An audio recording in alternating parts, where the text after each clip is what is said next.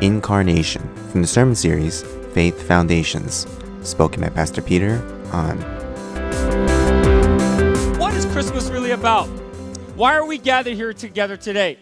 Is it just to remember a birthday, Jesus Christ, who's 2,000 years old? Or is there something more deeper than that?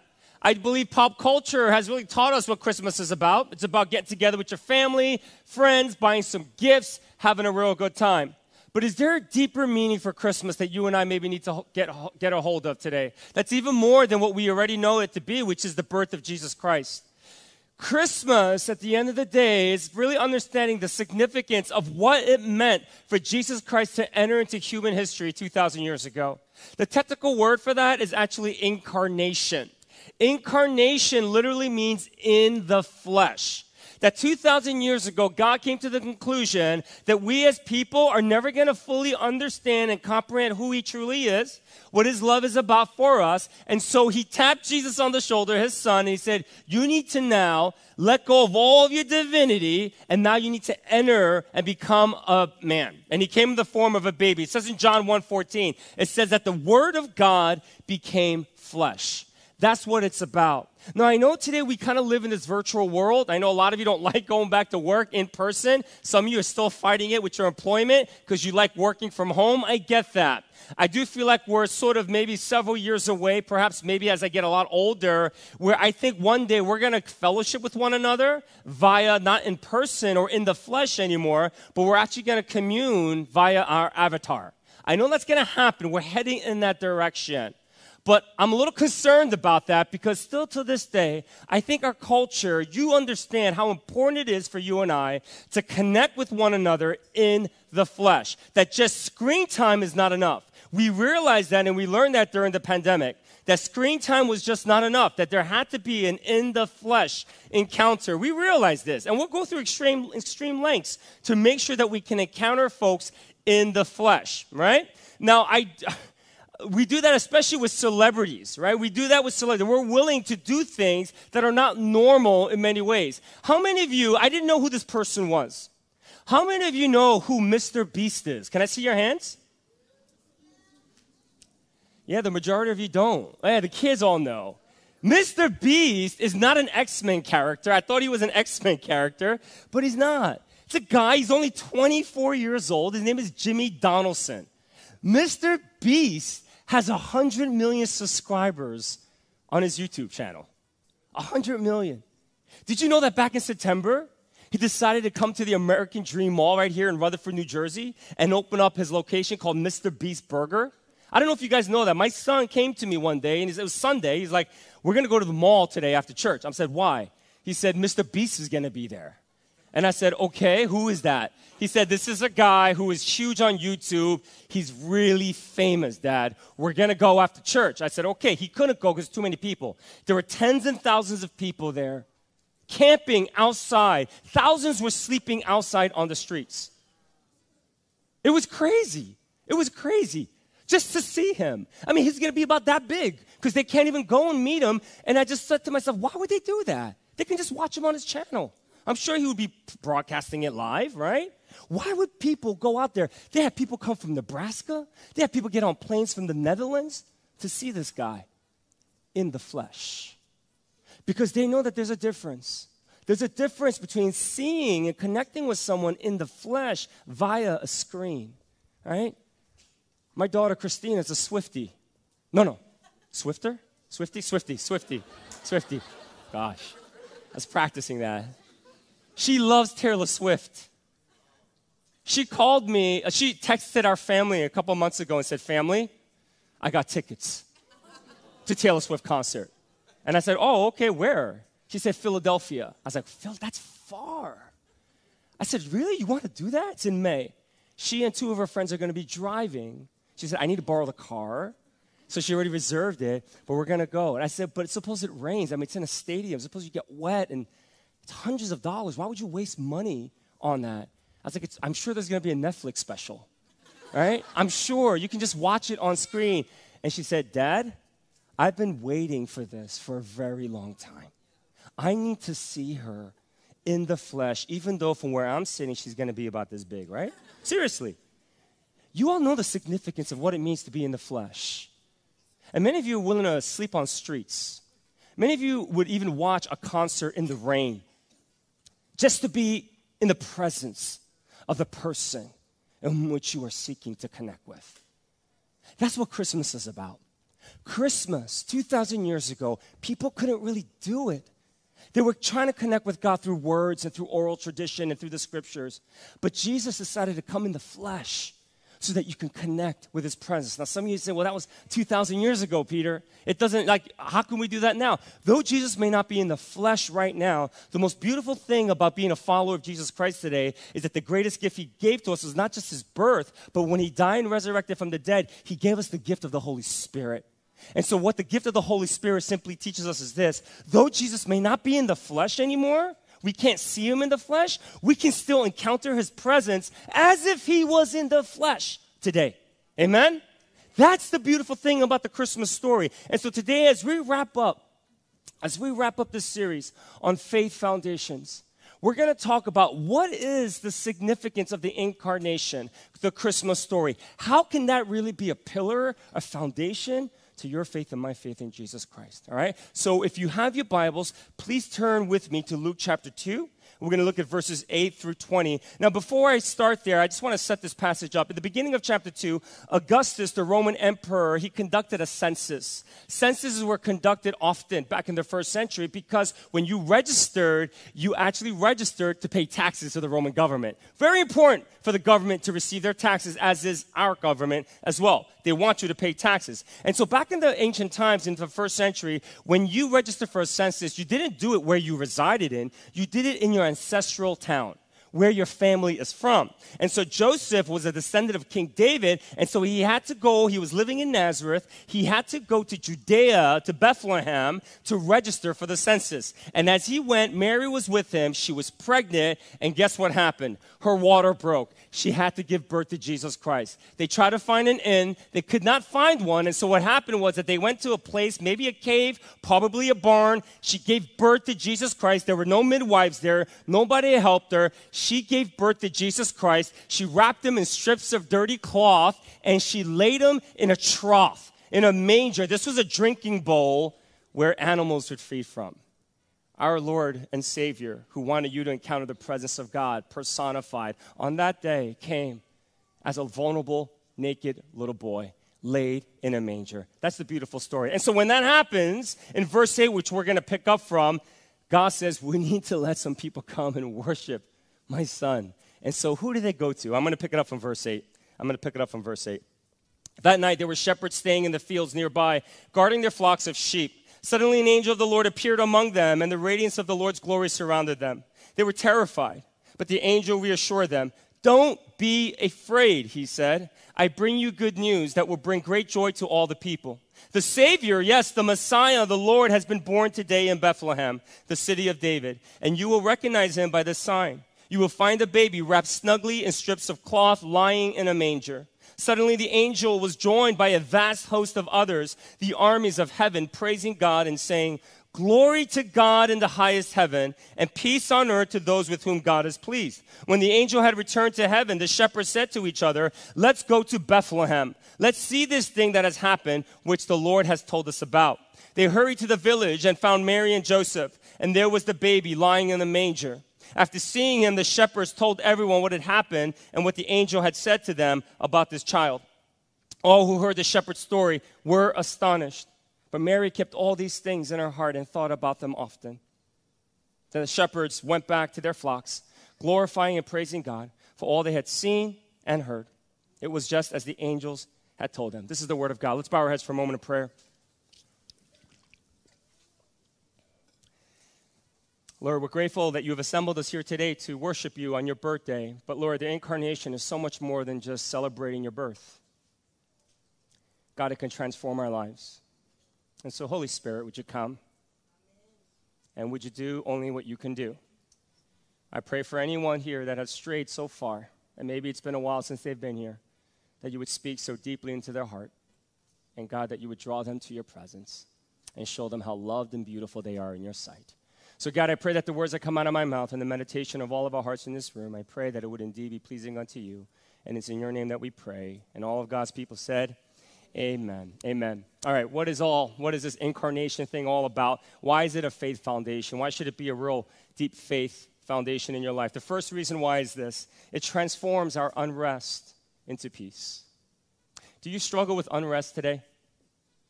Is there quite a bit of anxiety that you go through in your life? Do you struggle to sleep sometimes that you need to take some medication to help you to sleep? Is there a lot of unrest? I think our society, we're struggling with this at such a huge rate right now. And the Christmas story, the reason why the incarnation is a faith foundation, because it teaches you that your unrest that you might be feeling today, it can be transformed into God's peace. Now, the word peace, shalom, what it means is that it means an end to opposition and warfare. So Christmas, when Jesus entered into this world, the capacity for you no longer to be at war with God, for you no longer to be opposed to God, rose exponentially.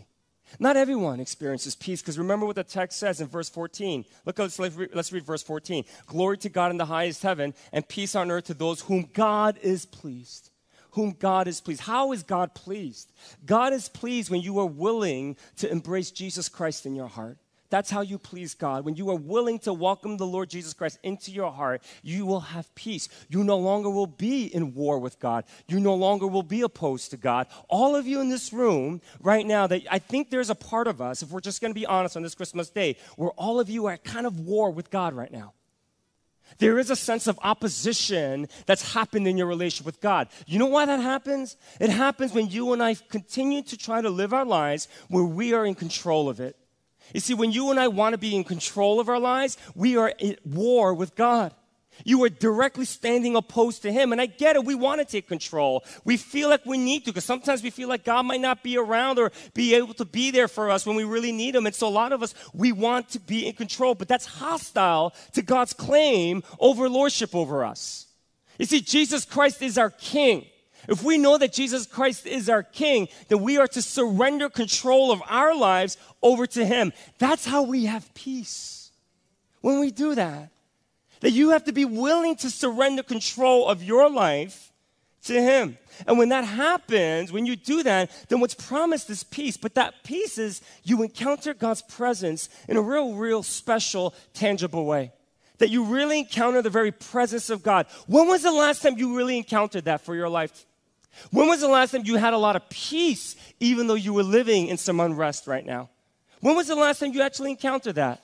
Maybe what you could ask yourself was, are you surrendering yourself fully to the Lordship of Jesus Christ?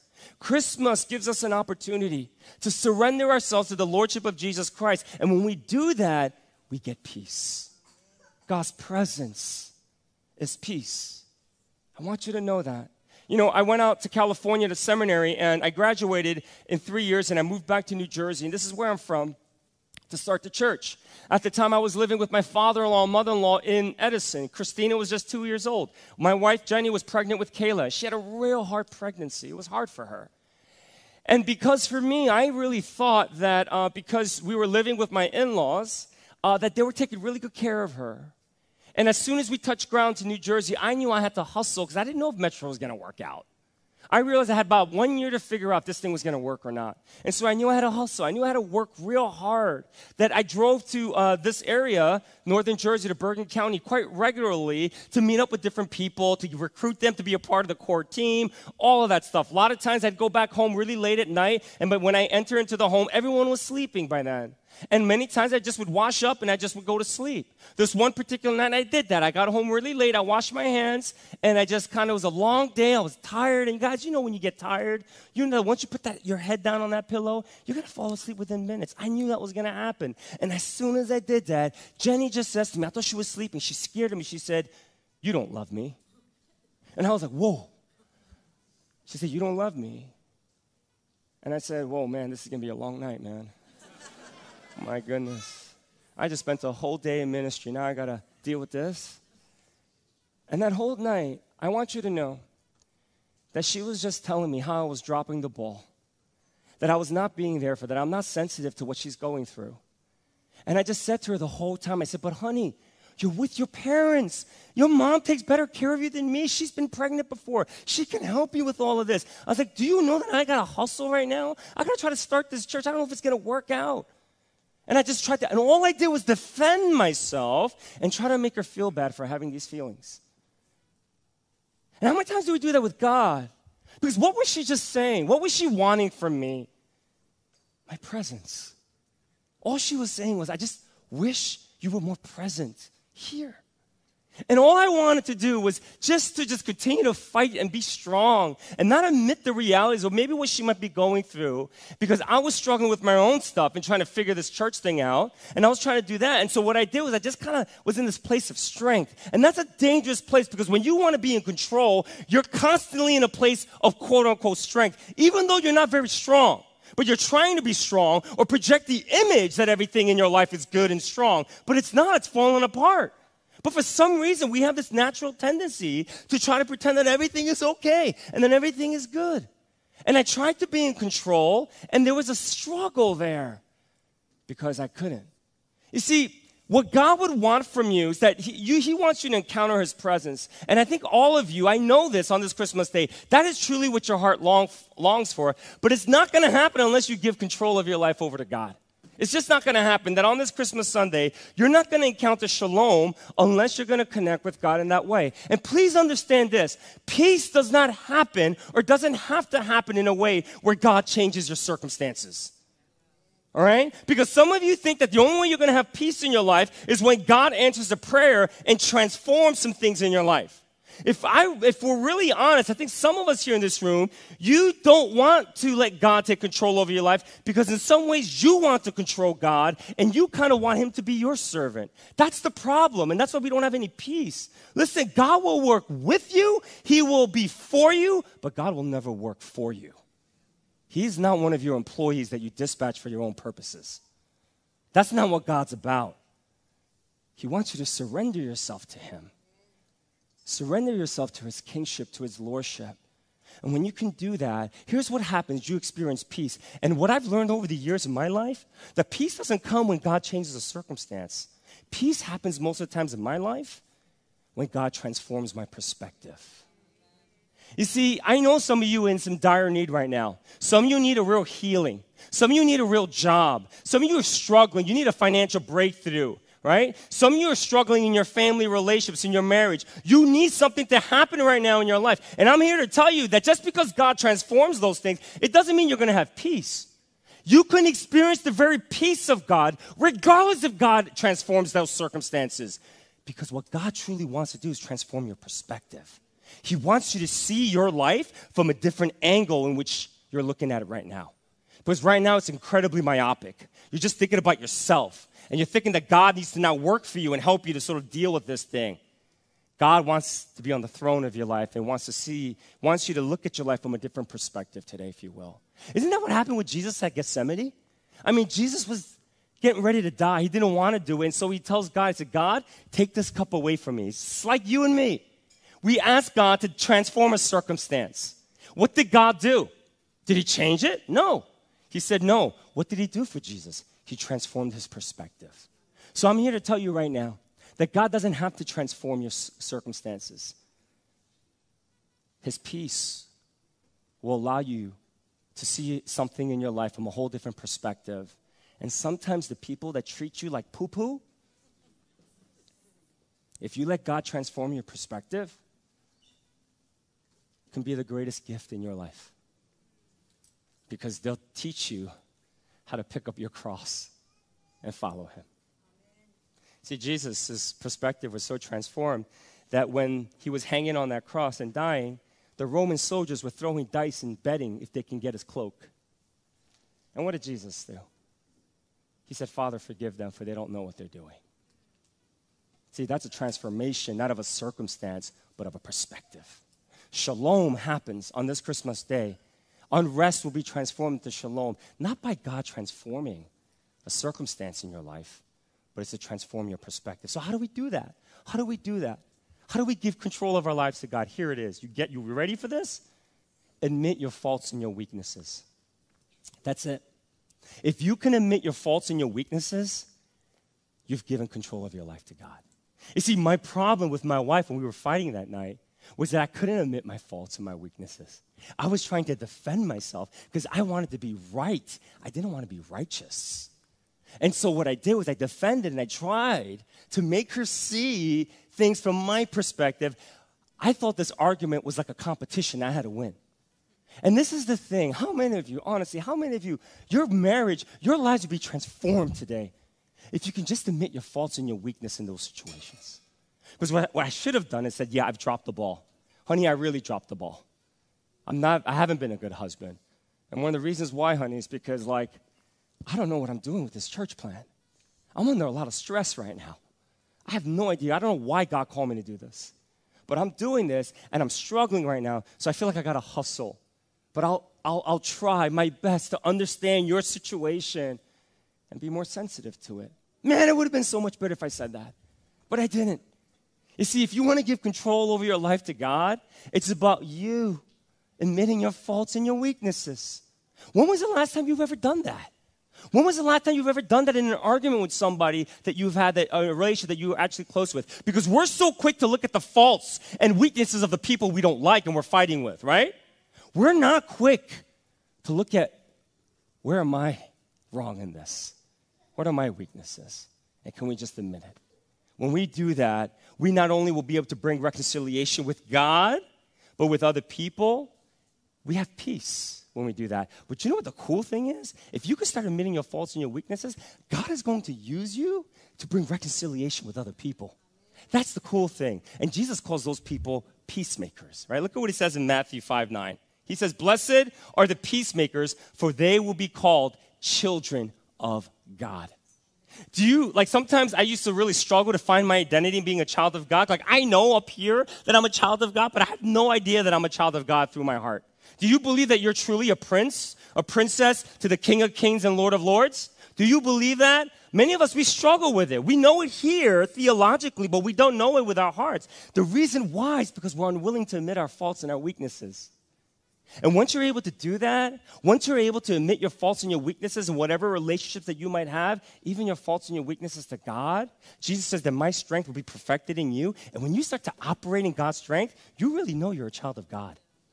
It affirms your identity in being a child of God. And that's why peacemakers will know that they are truly children of God. And so will you admit your faults today? Will you admit your weaknesses?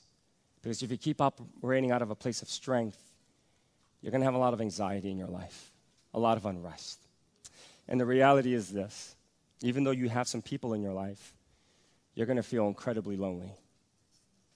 Because unless we're willing to be vulnerable, like Jesus was in that manger, came as a baby, you're not going to be able to have real deep relationships with anyone, and especially with God. I love Tim Keller, what he says about Christmas. Here's what he says. Tim Keller is a pastor out here in New York. He says this: Christmas, therefore, means the increase of peace, both with God and between people across the face of the world.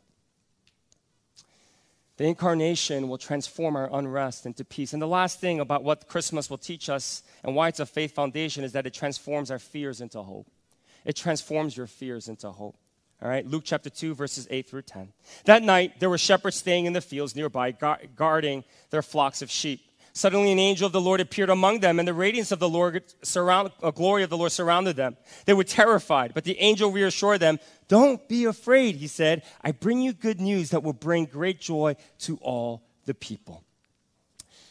The beautiful thing about the Christmas story is that our fears, we all will struggle with fear. It's not an end to our fears, but the great news is this: our fears will no longer paralyze us. In fact, what happens is that because of the incarnation of Jesus Christ, our fears become fuel for hope. That's the cool thing. And hope is confident expectation. That's what it means in the Greek, confident expectation. I know you know that kind of hope. You know that kind of hope because you know why? All of you will go to sleep tonight in hopes that you're going to wake up tomorrow morning and be able to live your life. That's confident expectation. That is the kind of hope you can have. Meaning the fear that sometimes you struggle with, that's going to become fuel for you to have that kind of hope, that kind of confident expectation in God. What you see here is that there's a sort of a common motif in the Bible that when people connect or when they're in the presence of God, they're just naturally afraid. They get really afraid, right? And many times you hear angels, Jesus, they'll say, do not be afraid. Why do they get fearful? Why do we naturally get fearful when we're in the presence of God? Because many times when you encounter God in that kind of way, in that genuine way, we lose control. We don't have control over that. And because we don't have control over that, we get afraid. A lot of us, we struggle with that even till this day. A lot of you are afraid to give God full control over your life. Why? Because you're afraid of what he might say or tell you to do, right? There is a natural fear of that. We all have that. And that was not how God intended it to be. Because when you read the first chapters of Genesis, Adam and Eve were in perfect relationship with God. They never had fear when God visited them in the garden. They were always connected with God.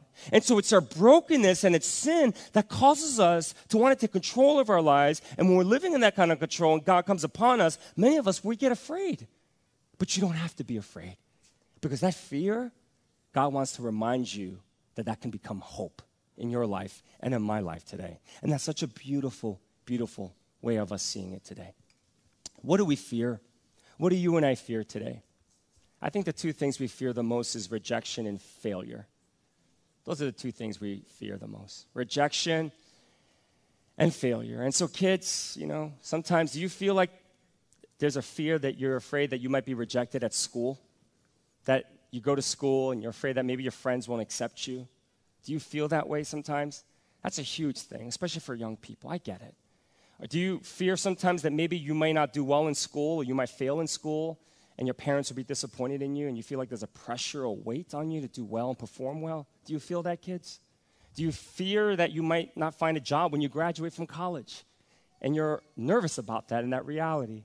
I think a lot of us, we fear rejection, we fear failure, and we're constantly living our lives so that we can receive the approval of other people and so that we can constantly succeed. And I'm telling you, that's a rat race and that's a hustle that you and I never want to be a part of or be engulfed in. I'm not saying that you should not want anyone to like you. I think that's okay. There's a healthiness to that. But sometimes there's a really unhealthiness to it where you're constantly consumed. That when you put out a post on your social media, you are consumed about how many hearts you get, how many likes you get, how many comments you get, right? Like we're consumed by those things, and I get it, but we got to let go of that. There's a deep sense of fear of our rejection, fear of failure, but the great thing about Christmas is that you might have those fears, but if you let Jesus come, if you give control of your life to him, he'll take that and he'll transform it into hope. And so fear is not necessarily a bad thing, but if you dwell on it too much, it will consume you to the point of paralyzation, and we don't want to do that.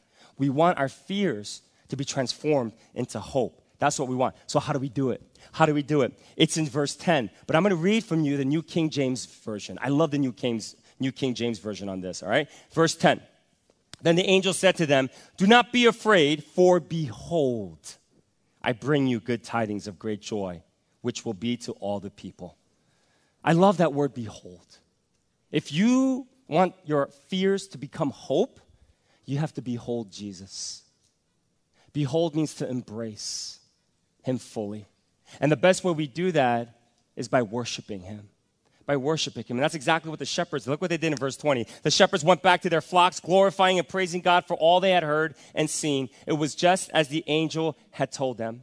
All right?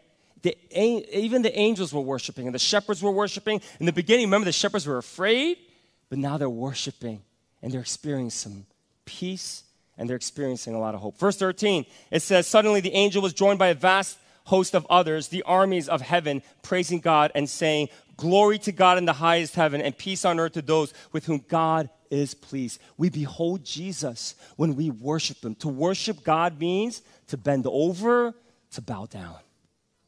That's what it means to worship him. To bend over, to bow down. Again, surrendering control of our lives to the very lordship of Jesus Christ. That's how our fears transform into hope. So what's holding you back from that? What's holding you back from beholding Jesus today? Will you do so today so that your feelings of unrest will turn to peace and your feelings of fear, of rejection, and failure will turn into hope because it can truly happen. That's the most beautiful story of Christmas. Now, I know some of you are saying, well, but Peter, I've done some pretty bad things.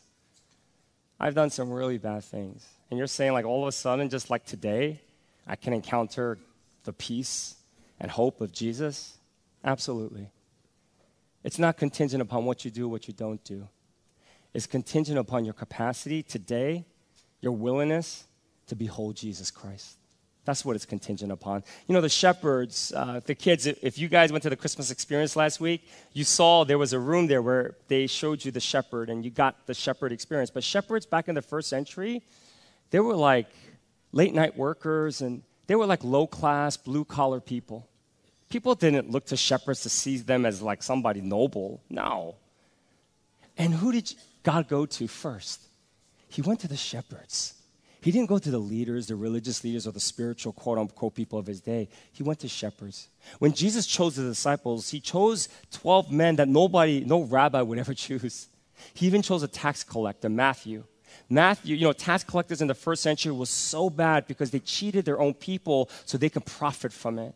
It was as if today, it was as if literally that if Jesus was here today, it was like him choosing a serial killer to be his disciple. A lot of you will be blown away by that. You see, it's not about what you've done or what you've done against them. It's really about your capacity to behold him. See, Jesus saw past Matthew's life. He saw his ability to behold him. And that's the challenge. Will you behold your Jesus today in the midst of your fear so that you can encounter his hope in your life? I hope that you will. I hope that you can. You know, we're almost in the 19th year of the history of our church. April will be 19 years, and we're getting ready for the 20th. I'm already thinking about that. It's been a while now. The church has grown up now. We're in a better place. And I still remember, like, when I first started this church, I struggled with a lot of insecurities. I didn't know if I could really do this, and I wasn't sure. And I kept saying, God, why? Why would you call me to do this? I could have just been like an associate someplace else. It would have been so much easier. And I heard so clearly from God. He said, Peter, I chose you because I know you can't do this, not because I think you can. And I got to tell you, that was a very sobering thing to hear from God, to say that he chose me because he knew I couldn't. And really what I've learned over the years is that he's absolutely right, but it's just a matter of, am I willing to trust in him and continue to be at a place where I can admit my faults and my weaknesses? And that's what I've learned. Whenever I've been able to do that, God's been able to use me and our staff and our church in a way that really is a pretty remarkable thing. When we hit COVID, the pandemic, it hit our church pretty hard. I don't know if you guys know that. It really did. And it hit every church around the world really hard. And I think people really struggle. Am I going to really come back? Am I going to just keep watching online? All of that stuff, right? And so those were challenges. And remember when we started coming back once a month and you had to register and there was like 30 people in here because we had to separate everyone. It was intense. It was odd. It didn't look normal. And now that we've kind of opened up now back and everything like that, just giving you just really honestly, we're like 40% down on what we normally were before the pandemic in terms of attendance. All right? And you think about that sometimes. And we had quite a bit of people that are still watching online, and, you know, that's fine. Listen, I don't necessarily agree with that, but I respect it. I really do. I respect it. But we have a bunch of people that are watching online. We've had a bunch of people that left the church, and that's sad. They just said, yeah, we don't feel like Metro is the right place for us. And it's hard sometimes to deal with that. Like the staff and I, like, we lament the realities of that. It's not easy, right? And, you know, we were in a place where we're just realizing, are we going to continue to just stay here, and are we going to dwell upon the unrest that this is causing, the anxiety that this is causing, or are we just going to continue to dwell upon the fear that this might be causing our church? At least for me, that is, because I do kind of struggle with fear. And every time, what I'm always reminded of is that as long as we stay steadfast, as long as we realize that no matter what, our hope is in Jesus more than anything else, and that Jesus can give us peace regardless if he changes the circumstances or not. He's changed our perspective and my perspective. And you know what the cool things happened over the past couple of years? So many new people have come to this church. And you guys are amazing. Like really, like top-notch amazing. I'm just so grateful, honestly. And I just wish on this Christmas Sunday you would know the hope that I've learned over the past 19 years in this church. It was a rough go at it, but that you would know it. And that you would know the peace that God offers you today in the midst of your anxiety and your unrest. But you got to be able to admit your faults today on this Christmas Sunday and your weaknesses. Are you willing to go there with God and with other people in your life? Because if you don't, you're not going to know what shalom is. And God's never going to use you to be a peacemaker. You're going to be a peace breaker. And it's about you getting to a place where you can learn to behold our Lord Jesus Christ. That in the midst of the fear of rejection and failure that maybe sometimes you feel and you hear, that you're still going to have hope. Because Jesus Christ is our hope, no matter what. That's my hope and prayer for all of you on this Christmas Sunday. Let's bow our heads for a moment of prayer.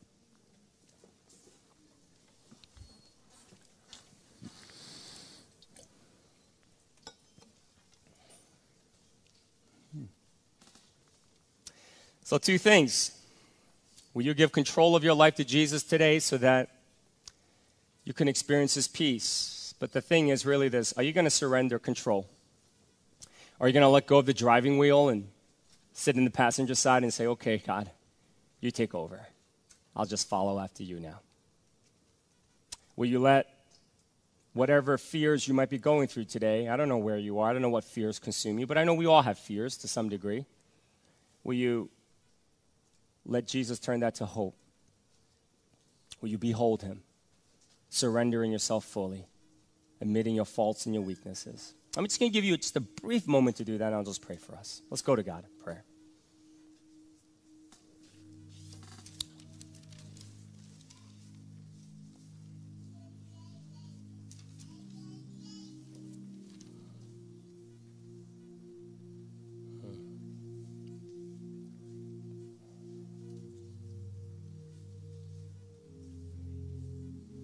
Lord, at the beginning of the service, we saw 15 kids come up here singing their hearts out. Something beautiful about children is that they always rely upon their parents so much. They know how to surrender control. Sometimes they fight it. We know that.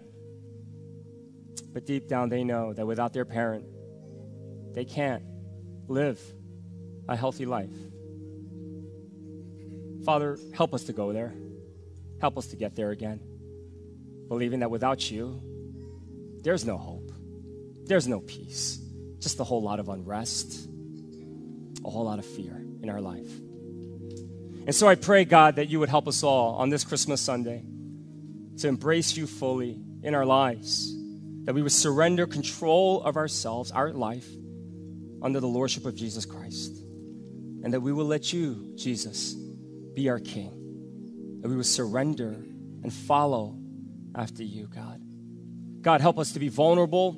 Help us to be open about our faults and our weaknesses so that your strength can be perfected in us.